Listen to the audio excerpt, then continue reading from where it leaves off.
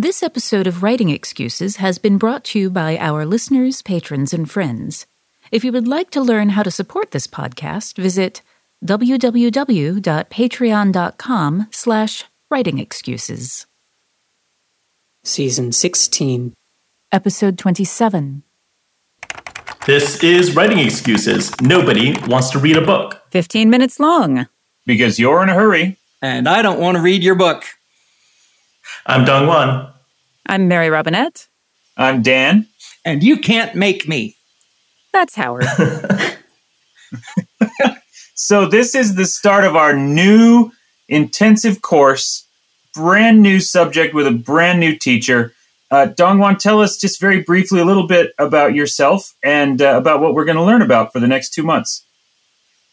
Yeah, so I'm Dongwon Song. I'm a literary agent with the Howard Moorheim Literary Agency. I do mostly science fiction, fantasy for adults, YA, middle grade, some graphic novels, things like that as well.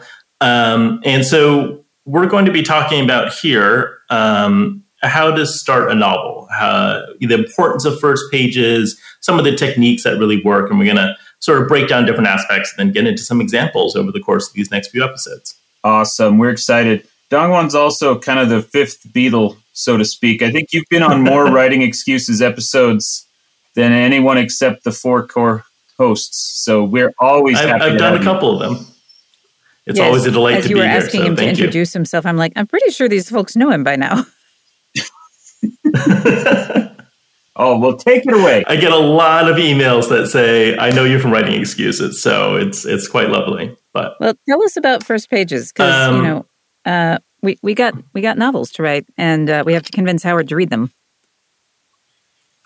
Good luck with that. Well, so I picked a slightly controversial title for the start of this one, which is Nobody Wants to Read a Book. And I pulled that from a quote that crossed my feed recently.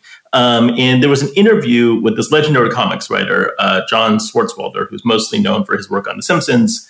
And I'm going to read you the quote that was in this interview, which was in The New Yorker. And it's, nobody wants to read a book. You've got to catch their eye with something exciting in the first paragraph while they're in the process of throwing the book away. If it's exciting enough, they'll stop and read it.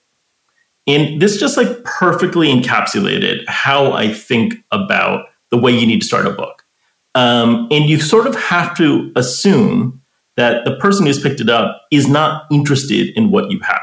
Because in that moment, what they're really doing is trying to make a decision about, am I going to invest in this book? And, I think we think about that in the bookstore in terms of like, I'm going to pay $20, $10, $5, whatever it is. But really the thing you're asking them to do is to give up hours of their life to spend with your words and your story. And there's a lot of things people can be doing with their time. They could be playing video games. They could be hanging out with their family, playing with their kids. So to get them to do that is a really big ask. True story. Andy Weir gets a ton of ARCs, and he got mine and was literally in the process of throwing it away.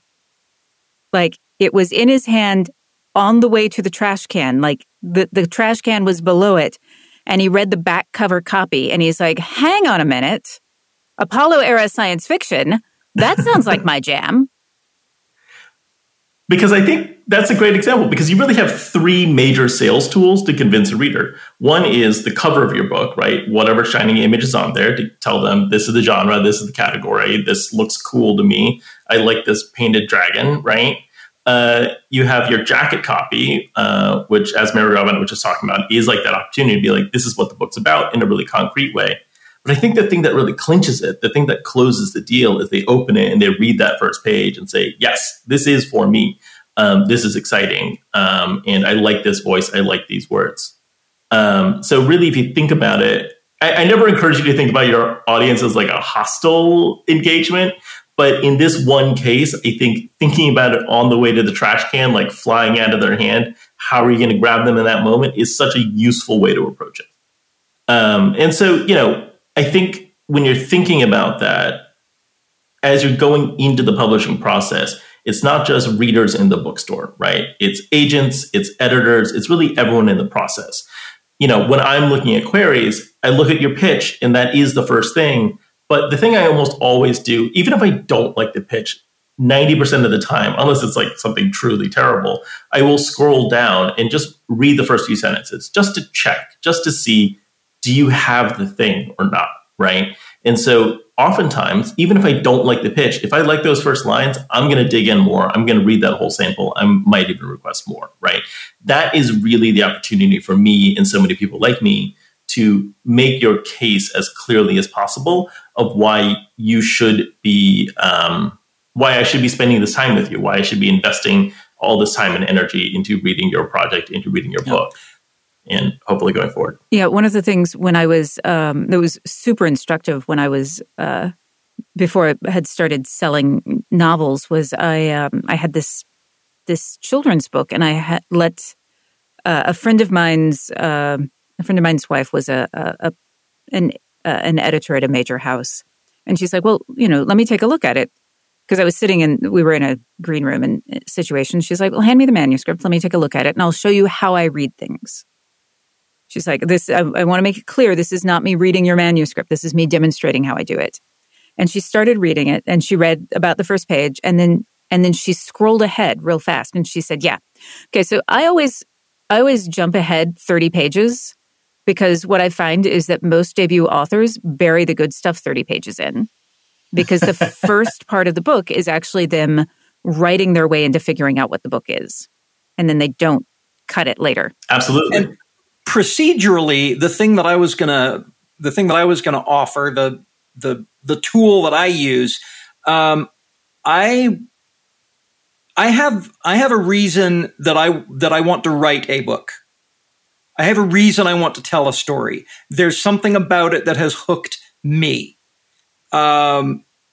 And often my first sessions of writing are an effort to articulate that so that I remain hooked.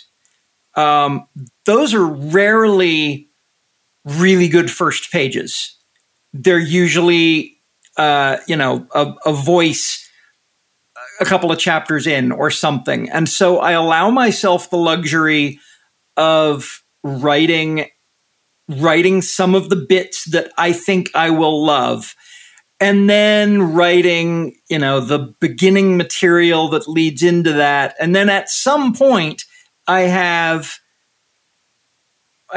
chapters, I have scenes, I have material, I have whatever, much of which deserves to be cut because it's a draft. But this discussion of, what are the words that I want to put on the page that will prevent Andy Weir from dropping the book actually into the garbage? What are the things that will hook a reader? I don't lead with that because coming up with that bit first is really difficult. But once I have voice and world building and character and whatever else, the hook, whatever that hook is going to be, has often revealed itself, and it's not what I would have thought of at first blush. Which I think is a great segue for us talking about our book of the week, which is The Last Watch by J.S. Dews. And I'm going to give you a word picture of the cover. The cover is a deep black of infinite space with the words, The Last Watch. Advanced reader copy. But there's a spaceship that is in the process of exploding. There's a diagonal stripe of brilliant blue-white light. And on one half, the ship is exploding. On the other half, it's perfectly sound. And then the blurb is, or the tagline is, they're humanity's last chance. So this is the first line of the book, and this is part of the first paragraph of the book. You'll be getting a lot of these this episode, but this is part of why I was like, oh, I'm going to keep reading this. Spread your legs and bend over. Cavalon's face flushed, actually flushed. Embarrassing Cavalon Mercer was a feat few could boast. He was a little impressed. He looked over his shoulder to grin at the guard, but the sour-faced man narrowed his eyes and jabbed Cavalon's hip with his shock baton. A jolt of electricity shot along the nerves of his leg. Spread 'em, soldier. So what's fun about this, and part of the reason that I was like, oh, I'm in, is because of she's just great with the voice of the character. He's snarky all the way through, and she's also good at unexpected turns. Like that paragraph that opening goes several different places that you aren't expecting it. And the entire book is very much like that. It is not a predictable read. It's space opera. It's great fun. It's also heartbreaking and super fast paced. Like these poor people, I think anyone who lives to the end of this, and there's, spoilers, people die in this book. What? Anyone who lives to the end of this book has got to be just packed with PTSD. But they have snarky, great fun getting there. I mean, I think that's a great example because so much of what you want to do in the opening of a book is to really communicate to the reader what kind of roller coaster ride they're getting on, right? You want to tell them up front, this is the kind of book you're going to be reading. And so communicating that it's snarky, there's going to be twists, there's a sense of fun, but also there's a real sense of menace and violence, right? That paragraph gets all of those elements across in very little space, which is exactly what you need to be doing. And, we're going to talk about this more in detail later, but like that first paragraph, that first page needs to be doing so much work. And it's going to sound really intimidating as we talk about it of like, wait, how do we get all of these things in there? But there are techniques to do this and there are ways to do this. And I think the more you think about how do I put more into this opening page without overwhelming the reader, the more successful you're going to be at like setting that hook and pulling people into your story. Yeah, it's so tempting to get right into that right away, but I know that we're going to be talking about these tools as we get deeper in. So let's, I think, continue to focus on it from a reader experience, which is, as you're saying, like the things that cause people to toss the novel away. Well, one thing I wanted to hit on, and, Mary Robinette, you and Howard are both touching on this, is a thing that I say a lot is that the beginning is a terrible place to start, right? Where the story begins for the characters is often incredibly boring for us as readers because nothing's happening yet, right? That when the characters are starting their story, they're entering into the situation. And so they're not in a place that's intrinsically interesting. There aren't any stakes for them there yet. There's not tension for them there yet. So one thing I like to think about is how do you skip that proverbial 30 pages ahead? How do you skip to the part where the book is really happening now and then backfill the information that you need that got the character to that point? Which is, start at the interesting part. Start with the interesting. Don't start with the beginning. By the same token, you can start too quickly. One of the pieces of advice that I got specifically for murder mysteries from Hallie Efron was that the most common thing that she sees is that people start with the body drop, and that you actually have to take a little bit of time to let people see what normal is like before everything starts going completely sideways. So it is this fine line where, it's so tempting to start mise en place, or mise en scene, which is what this book does, where we are right in the middle of action. But this action that he's right in the middle of sets promises, but it's not the big action that is driving the book itself. And it's these breadcrumbs that you want to lay. Yeah, the tension in that scene feels like it's a microcosm of what's going to be happening, right? There are stakes in that scene of, he's under threat, he's being shocked by this baton, he's under some kind of investigation. But we as the readers already feel that this is going to be a small thing inside of the greater stakes of the story. And I think being able to communicate that is one of the ways to be really effective.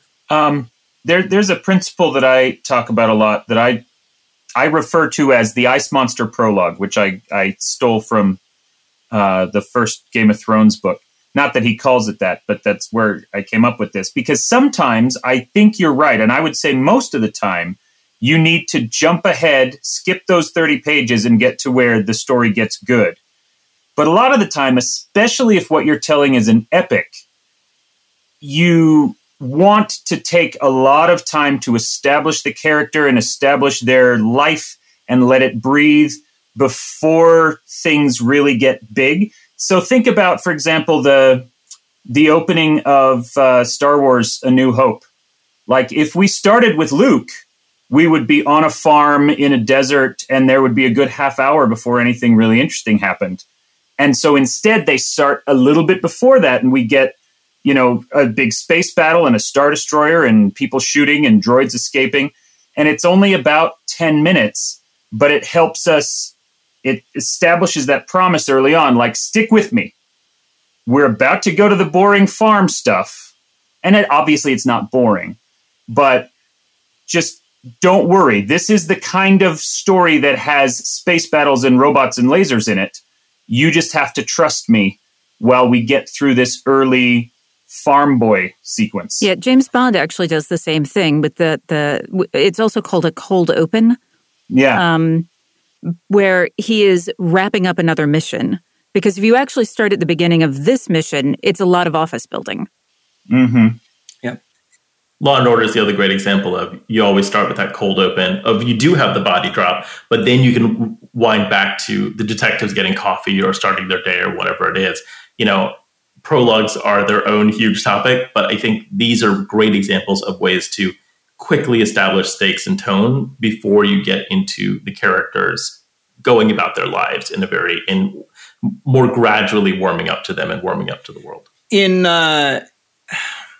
procedurally for the writer, I think it's useful to look at musical theater overtures.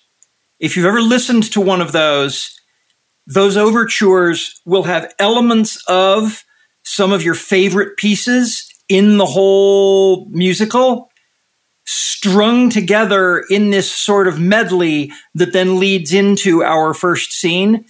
That can't be written, that can't be composed until the rest of the musical has been written. That's how hard these first pages may be for you to write. And metaphorically speaking, the other reason that that's a good example is that the overtures were originally composed literally to get the audience into their seats. They were there to play while the audience was sitting down. Oh, wait, early Apollo era trombone? So I think that brings us to the end of the episode, which means that we should give you some homework to prepare for next week. Dongwon, you have that for us, don't you? Yeah. So what I want all of you to do is to go back the last 3 books that you read and sit down and read that first page, read the first paragraph, read that first line, and then sit down with the notepad and take notes in a very literal way about, what did you find exciting about them? What worked for you and what didn't work for you? What works about a first page is very subjective. So I want you to think about, why did I decide to keep reading this? Or what almost made you throw this book in the trash, right? What almost kicked you out of the experience in that way? And I think as you start to be really analytical about that, you'll be able to take some lessons and apply that to your own work. This has been Writing Excuses. You're out of excuses. Now go write. This episode of Writing Excuses was engineered by Marshall Carr Jr. and mastered by Alex Jackson. Your hosts were Dongwon Song, Mary Robinette Kowal, Dan Wells, and Howard Taylor. The episode was brought to you by our patrons at patreon.com/writingexcuses.